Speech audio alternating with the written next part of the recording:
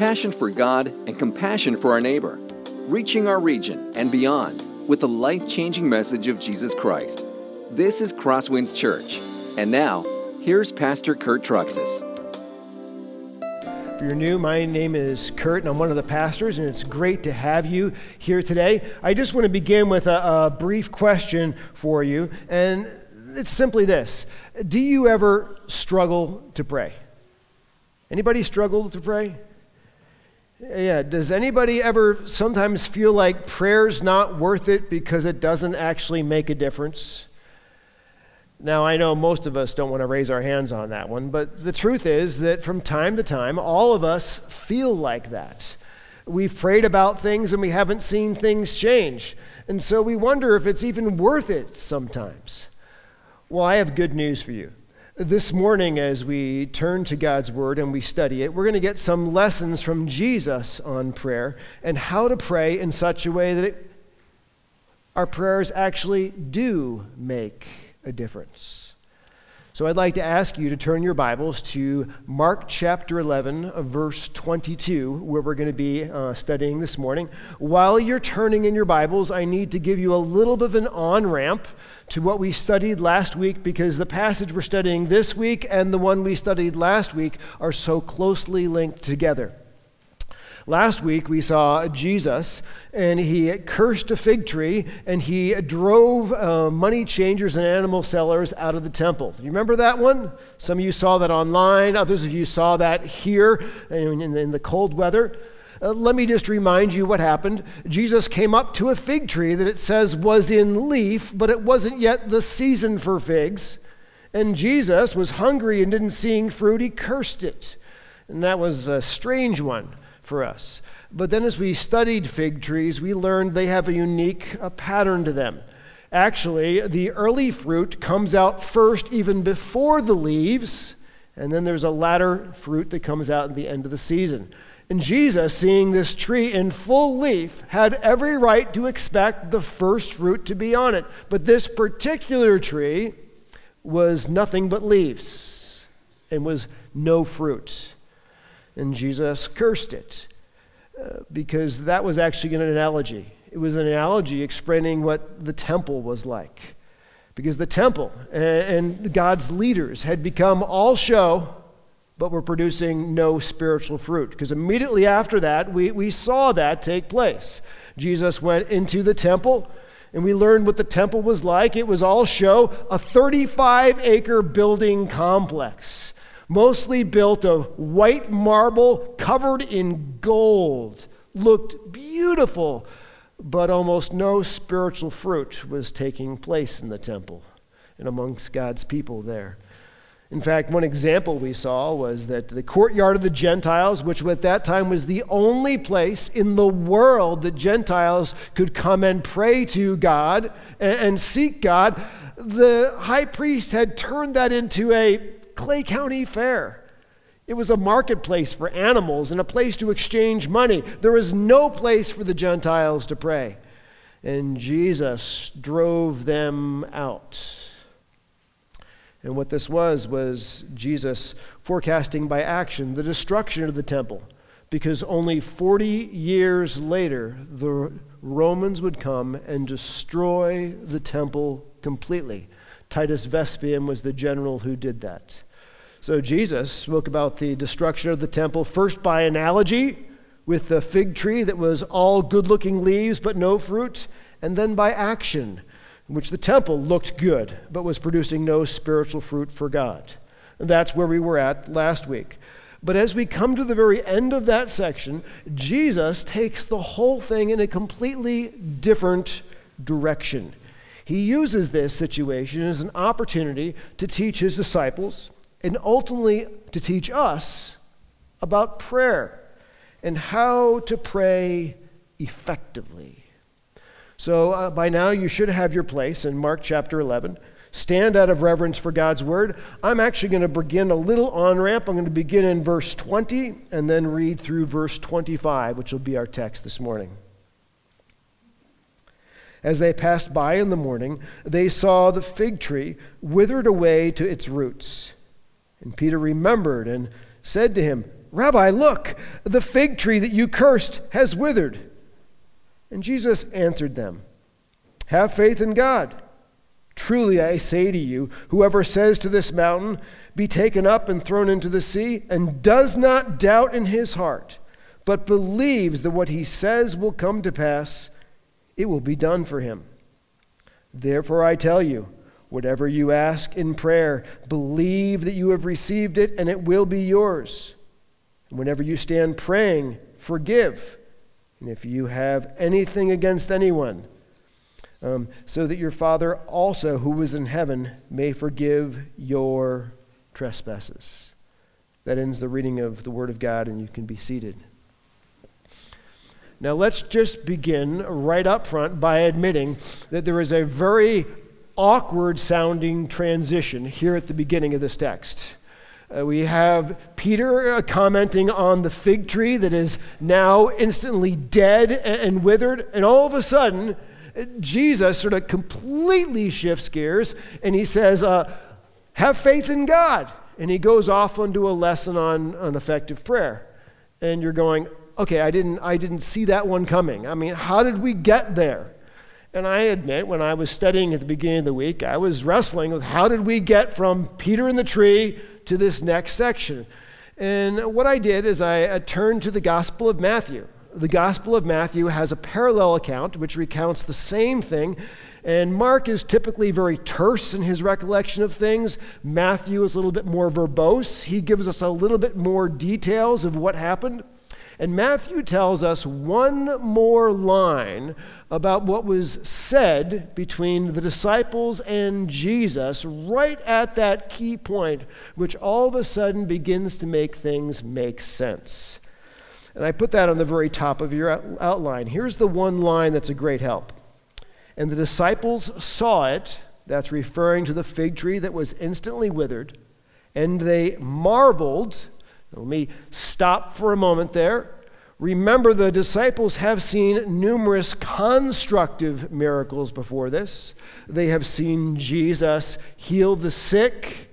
They have seen Jesus feed thousands. But this is the first destructive miracle they have seen, where the fig tree instantly withered. And they are completely blown away. How does this happen? And that's what they say. How did the fig tree wither at once? Now, their question is not how does this work biologically, like how do trees die? That's not their question. Their question to Jesus is how does this kind of power work? Jesus, how do you have access to such miraculous power that by just cursing a fig tree, it instantly turns to dead and dry wood? In other words, Jesus, how do you have access to such power to do these miraculous things? That is their question. How do you bring the powers of heaven to earth? And Jesus launches into an explanation about how that happens.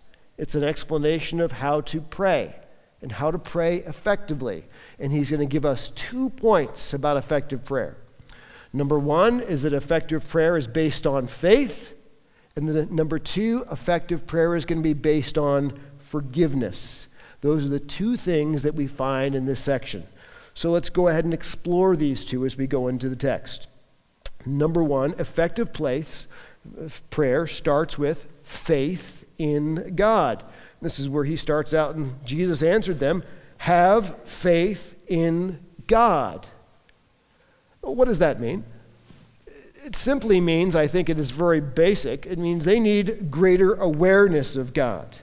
Faith in God is the only way for them to be able to participate in the power of God. An active, real faith in God is the only way the powers of heaven will ever be able to be brought to earth. One commentator that I read this week as I was studying this passage, he made an insightful comment that he says, faith in God, for many times for us, we think that's sort of the Sunday faith. This that we happen to think about God and have an awareness of him once a week. But in the context of the Gospel of Mark, faith in God means something very different. It means a moment-by-moment awareness of God and his involvement in our daily circumstances and in our daily life. Faith in God means that we go to him in dependence every day and all the time, realizing that he responds to our prayers and he's involved in our life. We pray to God before we go into an important meeting, because we want God's wisdom and God's hand on that meeting. We pray to God before we go to an important lunch appointment, because we want God's presence and God's wisdom in that appointment. On the way to work, instead of playing the radio as loud as we can, we take that moment of quiet, which is so hard to find in every day, and we use that moment of silence to pray to God and talk to God about our life and our day. So when he says, have faith in God, in its very basic sense, it means they need to have a constant reliance on God's presence and God's involvement in their everyday life. And then he begins to unpack a little more about what this faith in God that can manifest the great power of God looks like in everyday living. He says this: an effective prayer life believes that God can actually do the impossible. And he says, truly I say to you, whoever says to this mountain, be taken up and thrown into the sea, and does not doubt in his heart, but believes that what he says will come to pass, it will be done for him. Now, there are two components of effective prayer in this verse. I'll take them one at a time. Let's begin as it talks about the mountain. He says, whoever says to this mountain. So at this moment, he's not talking about a mountain generic. He actually is talking about a mountain specific. It doesn't tell us which mountain he's talking about. Commentators speculate. Some think he may be talking about the Mount of Olives, which we have seen in previous weeks sort of overlooks Jerusalem. Other commentators think he may be talking about the Temple Mount itself, which is where he just was in the temple courtyard. When it comes to the sea, what sea would he be talking about? I've been told, though I haven't actually been to Jerusalem to verify this, but actually the Dead Sea is viewable from that area. So he says, whoever says to this mountain, be thrown into that sea, and has faith and does not doubt, it will be done for him. But then we started to get this question. I haven't seen that happen before.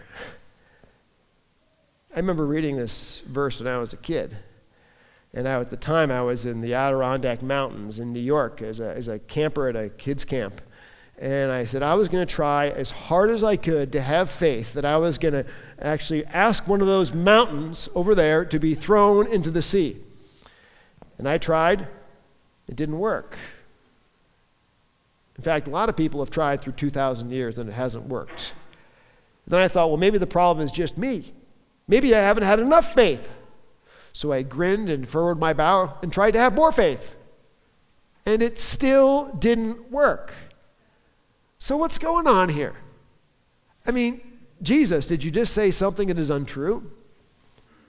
Jesus, did you just lie to us? Because people have tried for 2,000 years to throw mountains around, and it's not working. And as I pondered this for a while this week, and I did some more reading, I think I had a window of insight here. This statement is hyperbole.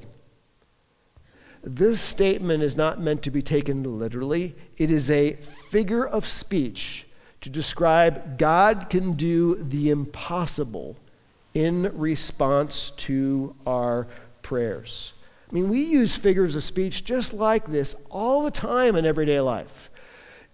Did you ever see somebody who makes a really big deal of a small issue? What do we say as a figure of speech to them? You're making a mountain out of a molehill. Now, we don't mean that literally. We mean that figuratively.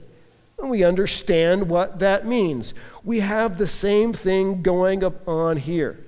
Jesus says, if you have faith in God, You can draw down the very powers of heaven into situations and challenges you face in life. In fact, those powers are enough to literally do the impossible, what is humanly impossible, in response to our prayers. Now, that theme that God can do things that we can't do, that's been throughout the Gospel of Mark already, hasn't it? Remember this line? Mark chapter 10, verse 27, Jesus looked at them and said, "With man it is impossible, but not with God, for all things are possible with God." So Jesus here promises that those who have faith in God and who pray to God, God will respond. In fact, in God's response to our prayers, he can even do the impossible. Now, I haven't seen a mountain that's been thrown into the sea, but I have seen things that are humanly impossible done in response to prayer. Have you? I know I've used this illustration in the past, but it's the one that came to mind as I was writing this week, and it's so true. Some of you know that my wife has an autoimmune disease, and before we moved here, about 3 years before we moved here, that autoimmune disease was in its worst moments. And she had fingers that had begun to turn black and that were literally rotting, where the nail had actually looked like a lollipop on the end of a rotten black stick. And we had been going to the doctor, and the doctor said that if this doesn't stop, we may have to consider amputation of her fingers. And I remember we had been praying and seeking the Lord and asking for his favor, and we went to the doctor, and on the appointment that we are going to schedule the amputation, the doctor got out that ruler and measured. She looked at it, then she went back to her chart and looked at the numbers, measured again, and she said, the flesh is beginning to regrow. And I remember looking at her, she shook her head, she goes, "This isn't possible. This can't happen." And over the next 8 weeks, the flesh regrew on her finger. And the doctor said, "There's no explanation for that." Well, that's not possible with man, but it is possible with God, isn't it? God can do the miraculous in response to our prayers. I know of other people who have been unable to conceive, but then they have conceived miraculously in response to prayers. Other people who have been without work, constantly praying, and at just the last minute, God provides work, just the right thing. So Jesus' point here is that when confronted with an overwhelming situation, don't freak out. We must go to God in faith, knowing that he is intimately involved in our lives, that he does respond to our prayers, and he can even do what is humanly impossible in response to those things. But then he adds another layer in there. But when you go to him, he says, don't doubt. And by doubting, it's the idea of don't 1 minute believe that your prayers make no difference, and then the next minute believe your prayers make a real difference. And then the next minute you believe, prayer doesn't work at all. This vacillating back and forth. He says, if that's the way you approach God, temperamentally, intermittently, not confident that he loves you and cares, you should not expect to have him respond to your prayers in any kind of way. James says the exact same thing, by the way, in James chapter 1. He says, but let him ask in faith with no doubting. For the one who doubts is like a wave of the sea that is driven and tossed by the wind. For that person must not suppose that he will receive anything from the Lord. He is a double-minded man, unstable in all he does. Now, I believe that most of us don't doubt God's power and God's involvement in our lives. At least theoretically, we don't doubt that. But the question I would like to ask you is, do we practically doubt that? By that I mean, how often do we actually pray? How often do we bring the challenges we face in life to God the Father in prayer, asking that he would bring down the powers of heaven to earth to be involved in our life and help us successfully face the challenges in our life? The honest truth is that most of us like to do everything on our own strength, our own power, and our own wisdom. And then we wonder why at the end of the day, We haven't seen answers to prayer when we've never necessarily asked for answers to prayer. So, we must not doubt. Let me give you the next point. Effective prayer is confident God will respond to our requests. Therefore, I tell you, whatever you ask in prayer, believe that you have received it and it will be yours. If you're taking notes, I want you to circle the word ask. That is the key thing in this text. We must ask. Now, once again, this is going to sound sort of like it's a charismatic stream. Just simply ask, believe, and we will receive. But the point Jesus is making here is not that we will receive anything as much as it's saying we should ask for things. And God, being a good Father, will give us things in response to that prayer. This reminds me a little bit of what Jesus said earlier to his disciples about the importance of us being able to pray and ask. Matthew chapter 7. Ask and it will be given to you. Seek and you will find. Knock and it will be opened to you. For everyone who asks receives. The one who seeks finds. And the one who knocks, it will be opened. Or which of you, if his son asks him for bread, will give him a stone? Or if he asks him for a fish, will give him a serpent?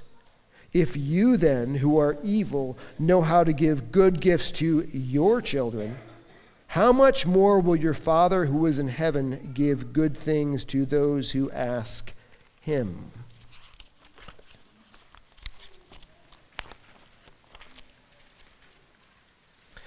So the powers of heaven can be brought to earth when we pray to God in faith, not doubting, confident that he is involved in our everyday life and that he does want to respond in our prayers and he wants to give us good gifts. He can even do the impossible for us because he loves us.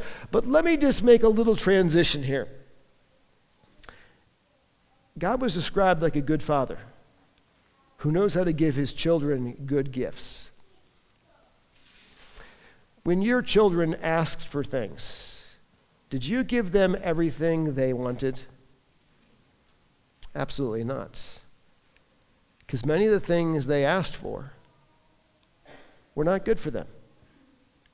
Many of the things they asked for needed to be tempered with a parent's wisdom to know if they were good for them or not, and even the timing of when to give them to your children. God is like a father to us, isn't he?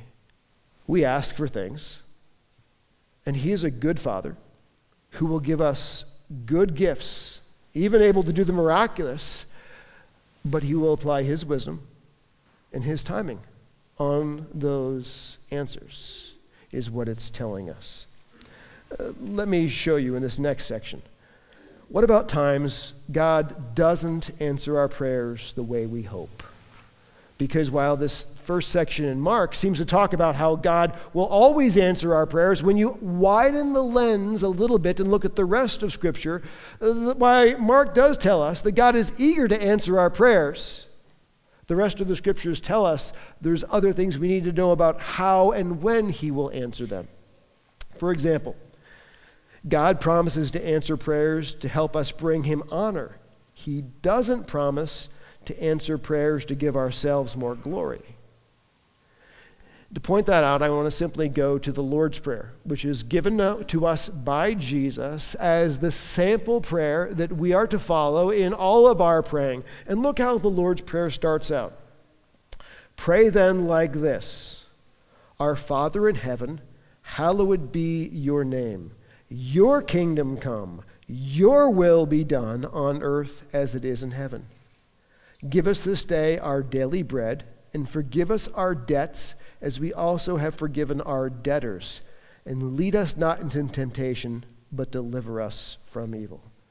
Notice how the Lord's Prayer starts out. The focus of that prayer is that God's name would be treated as holy, that God's kingdom would grow in this world. Those are the first two things that Jesus says we should focus on in our prayer life. But what is often the first thing we focus on in our prayer life? That things would go well for us, that our kingdom would grow in this world.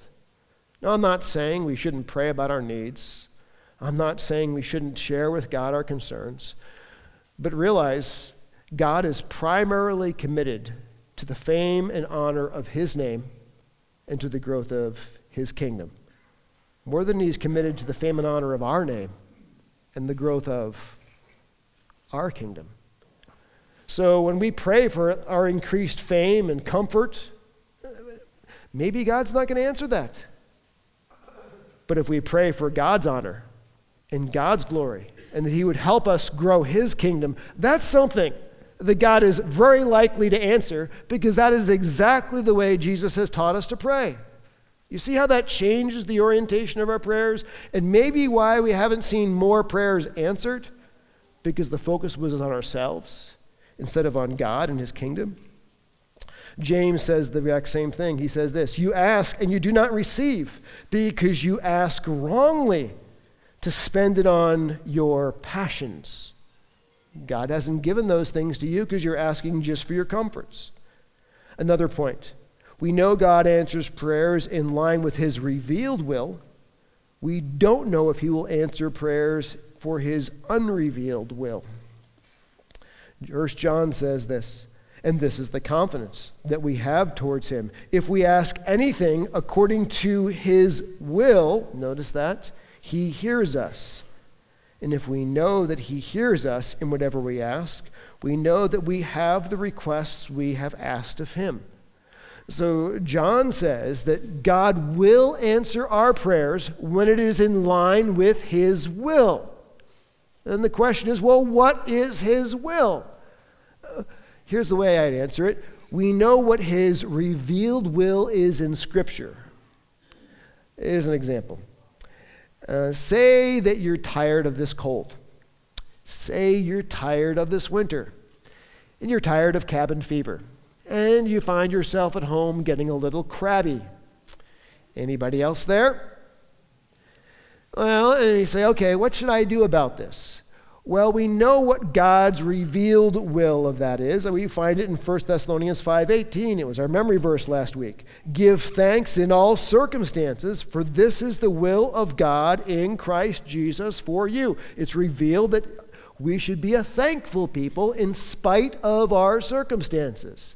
So when we come to God in prayer and say, Jesus, I need your help to be thankful because this isn't necessarily pleasant or easy. Please help me in that way. Will God answer that prayer? Yes. It's his revealed will that we be that way. But say we take it a different way. I'm tired of this winter. And I'm going to start to pray that God would give me an all-expense-paid trip to Florida, where I will not return until sometime in late April. Well, he may answer that prayer, but there is nothing in Scripture that says he's guaranteed to answer that prayer in our favor. So you see how he answers prayers that are in line with what it says in the Scripture are his will, because that's the direction he wants us to travel. But he may not answer prayers favorably that are not in line with his revealed will. Next point. When we ask God for our will, we must still submit to God's will. Jesus is the great example here. And he said, Abba, Father, all things are possible for you. Remove this cup from me, yet not what I will, but what you will. Here is Jesus in the Garden of Gethsemane before going to the cross. And here is Jesus, our Savior, saying, I'm not really looking forward to the next 72 hours, Heavenly Father. I don't really look forward to being made sin, to being crucified, to you turning your back on me, the horrors unspeakable. I'm not looking forward to it, but not what I will. But I submit to your will, Heavenly Father. Now, we find ourselves going through trials. Maybe it's the trial of something difficult in your marriage. Maybe it's the trial of being single and not yet being able to find the right mate. Maybe it's a trial that's going on in the office at work. Maybe it's a trial you have with someone even in church itself. And you are asking God to take that trial away. He might, but he might not. Maybe his will is for you to endure in that trial, to bear up under that trial. Let me tell you something. If God doesn't remove adversity from us when we pray for it, he has a better plan by taking us through adversity. If God doesn't remove adversity from us when we pray for it, it's because he has a better plan to take us through adversity. Think of Jesus. He asked to be removed from the trial of the cross. But what was the better plan? But by going through the cross, he might save us and create a whole new creation. So it was a better plan to go through adversity. Another example of that may be Paul. Paul was in prison. And you imagine what it was like in prison. But we find Paul writing this in Philippians chapter 1 from prison.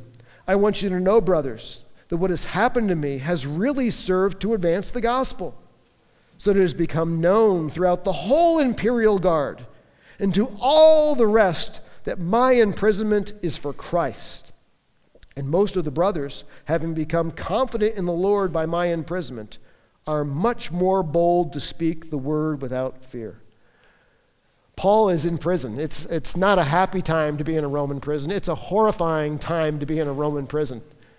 I can guarantee you, Paul has prayed, Jesus, get me out of here. I don't like being under this adversity. I'm not able to share the gospel freely. But then he starts to realize, when I'm locked in prison, the whole imperial palace guard I've been able to share with Jesus. Now the gospel is spreading on the inside of the Roman leadership that it never would have happened before. And that maybe God has me in this adversity for a good reason, and he's doing something good through it. That's why he hasn't released me from it. Paul was able to see that in his life, but there are things that Paul was not able to see in his life about the good that God planned to do through that. You see, when Paul was in prison, it forced him actually to slow down a little bit. It forced him actually to write a bit, and he wrote something called the prison epistles while he was forced to sit down. Philippians, Ephesians, Colossians, Philemon, books that are in our Bible that may never have been written if Paul was still outside of jail, running around sharing the gospel with everybody else. When he found himself in jail, he was forced to sit and write those letters, which didn't just minister to those churches that he wrote to, but were intended by God to be part of our Bibles and minister for the rest of eternity to you and me. You see how God had a good plan and why God didn't answer his prayer to remove him from adversity? Folks, the same thing is true for you and me. We may pray to be removed from adversity. Later we may see why God doesn't answer our prayer. Later we may not see. But from the vantage point of eternity, we will always say, God, you had a good plan and a perfect one as I followed you. Next thing we must learn is this. When we ask for things, we must trust God's timing on the answers for things.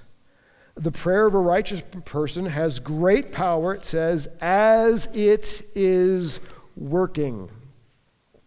That means that answers to prayer typically don't come from God in microwave style. We pray for things and don't expect necessarily 30 seconds later to have the answer for things. God often likes to work over time, over months, and over years. Say you're a single person. You've been praying for a spouse, and God doesn't seem to be answering your prayers. Maybe he actually is answering your prayers, and he is preparing your spouse for you right now. But if he was to bring you and your future spouse together right now, you wouldn't be a good match for one another. In fact, maybe what God is doing in answer to your prayers is maturing your spouse, growing your spouse, teaching your spouse to love Christ more. So when he does choose to bring that spouse to you months or years later, they're finally mature enough for you and prepared for you. So if he answered your prayer in a microwave fashion, it wouldn't have been the right timing after all. So we trust God's wisdom, but we also trust God's timing. So, how do we pray prayers that are effective? By having faith in God, faith that he hears us, faith that he will respond to us. We don't doubt that he's listening. We don't doubt that he cares. We are confident that he can even do the miraculous in response to our requests. That's why we ask him about all things. But when we pray, we still yield and submit our wisdom to God's wisdom, our timing to God's timing, and our way of answering to God's way of answering, because he knows what's best and we can trust him. The next thing, and the last part of this, effective prayer doesn't just happen with faith, but effective prayer happens when we forgive others completely like we have been forgiven. Paul writes this, and whenever you stand praying, forgive if you have anything against anyone, so that your Father also who is in heaven may forgive you your trespasses. And then in the footnotes of the ESV, and other versions have this, a little additional verse 26. But if you do not forgive, neither will your Father who is in heaven forgive your trespasses. Incidentally, when you wonder about this little footnote in verse 26, let me tell you how this works. Historically, we know that the scriptures were copied by hand. Hundreds of years after the originals were done, one copyist, by the way, added that verse 26 in. And so there are some copies out there that have the verse, and the Bible just wants to tell you that. By the way, we shouldn't freak out, because all that copyist did was copy from memory what it says in Matthew into Mark. So it's not like Jesus didn't say that. He just happened to copy what he remembered from Matthew into Mark, which is typically shorter.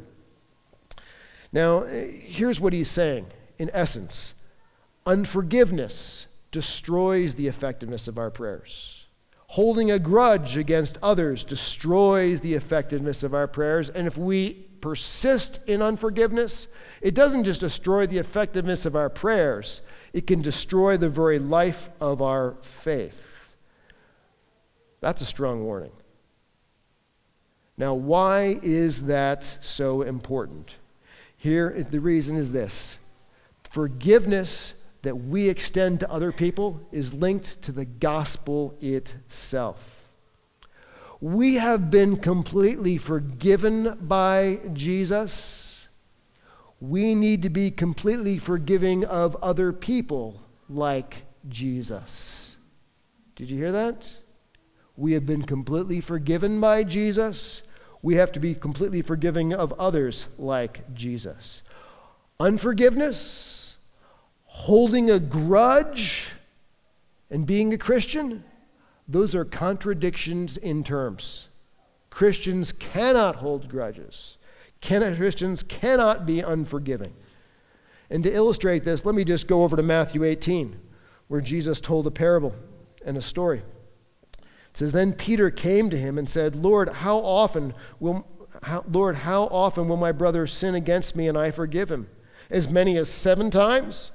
And Jesus said to him, I do not say to you 7 times, but 77 times. Peter says, how often should I be forgiving? Incidentally, in that day, rabbis said the maximum number was 3. Peter thought he was being generous by saying 7. And Jesus says, no, try 77, or as some translations would say, 70 times 7. In other words, Christians forgive other people every time because God has forgiven them of their sin every time. And then what we have here is, let me put it this way before we go on here. Here's Jesus' point. Counting strikes against someone is not forgiving. Counting strikes against someone is only delayed revenge. Counting strikes against someone is not forgiving. Counting strikes against someone is only delaying the revenge. Jesus gives us this story. Therefore, the kingdom of God may be compared to a king who wished to settle accounts with his servants. When he began to settle, one was brought to him who owed him 10,000 talents. And since he could not pay, his master ordered him to be sold, with his wife and children and all that he had, and payments to be made. So the servant fell on his knees and implored him, "Have patience with me. I will pay you everything." And out of pity for him, the master of that servant released him and forgave him the debt. The key to what we need to understand here is the math involved. 10,000 talents, it's a lot of money. A talent is roughly the equivalent of 6,000 denarii. A denarii is a day's wage for a laborer. This guy owes the king 10,000 talents. There is absolutely no way this guy will be able to repay this. You do the math, they say he owes the king somewhere between 2.5 and $6 billion. Be patient with me. There's no way you can get out of this $6 billion debt. And the king is so gracious and so merciful. He sees the hopelessness of the situation and he forgives this servant all $6 billion. And then this happens. And when that same servant went out, and he found one of his fellow servants who owed him 100 denarii, and seizing him, he began to choke him and saying, "Pay what you owe."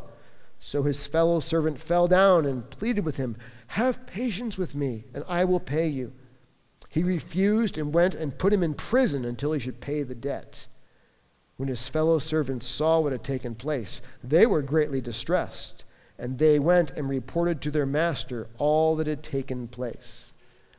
Now 100 denarii is roughly the 100 days equivalent of minimum wage. We're talking around $6,000 at the low end. So the servant who had just been forgiven a $6 billion debt, through his fellow servant who owed him a $6,000 debt in prison. Is there something wrong with this picture? Those who have been forgiven much should be forgiving to others much. And this is how the story ends. And then his master summoned him and said to him, "You wicked servant, I forgave you all that debt because you pleaded with me. And should not you have had mercy on your fellow servant as I had mercy on you?" And in anger his master delivered him to the jailers until he should pay all his debt. So also my heavenly Father will do to every one of you if you do not forgive your brother from the heart. Jesus says resentment towards others, unforgiveness towards others, us holding a grudge towards others, not only does it destroy the effectiveness of our prayer life, but it can actually go so far as to destroy the very existence of our spiritual life if it's persisted in. Forgiveness, you know what that means? It means not bringing up the past when you are in an argument with someone. And you ever get with those arguments with your spouse where all of a sudden you want to say, "Well, it's just like you did last month, and it's just like you did last year." When you start doing that, it's evidence you hadn't forgiven your spouse. You were counting, just delaying revenge on your spouse. Jesus says that's not possible.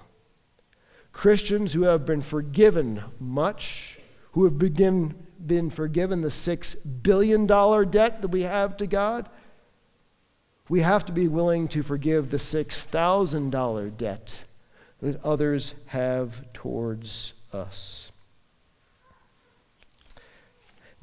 Paul says it this way: be kind to one another, tender-hearted, forgiving one another as in God, Christ forgave you.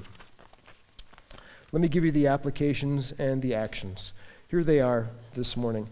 Number one, effective prayer happens when we pray with confidence that God hears and responds.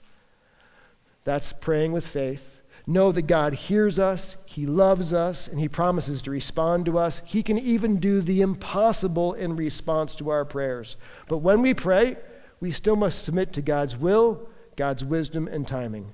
And number two, effective prayer happens when we are forgiving of others, like God has been forgiving of us.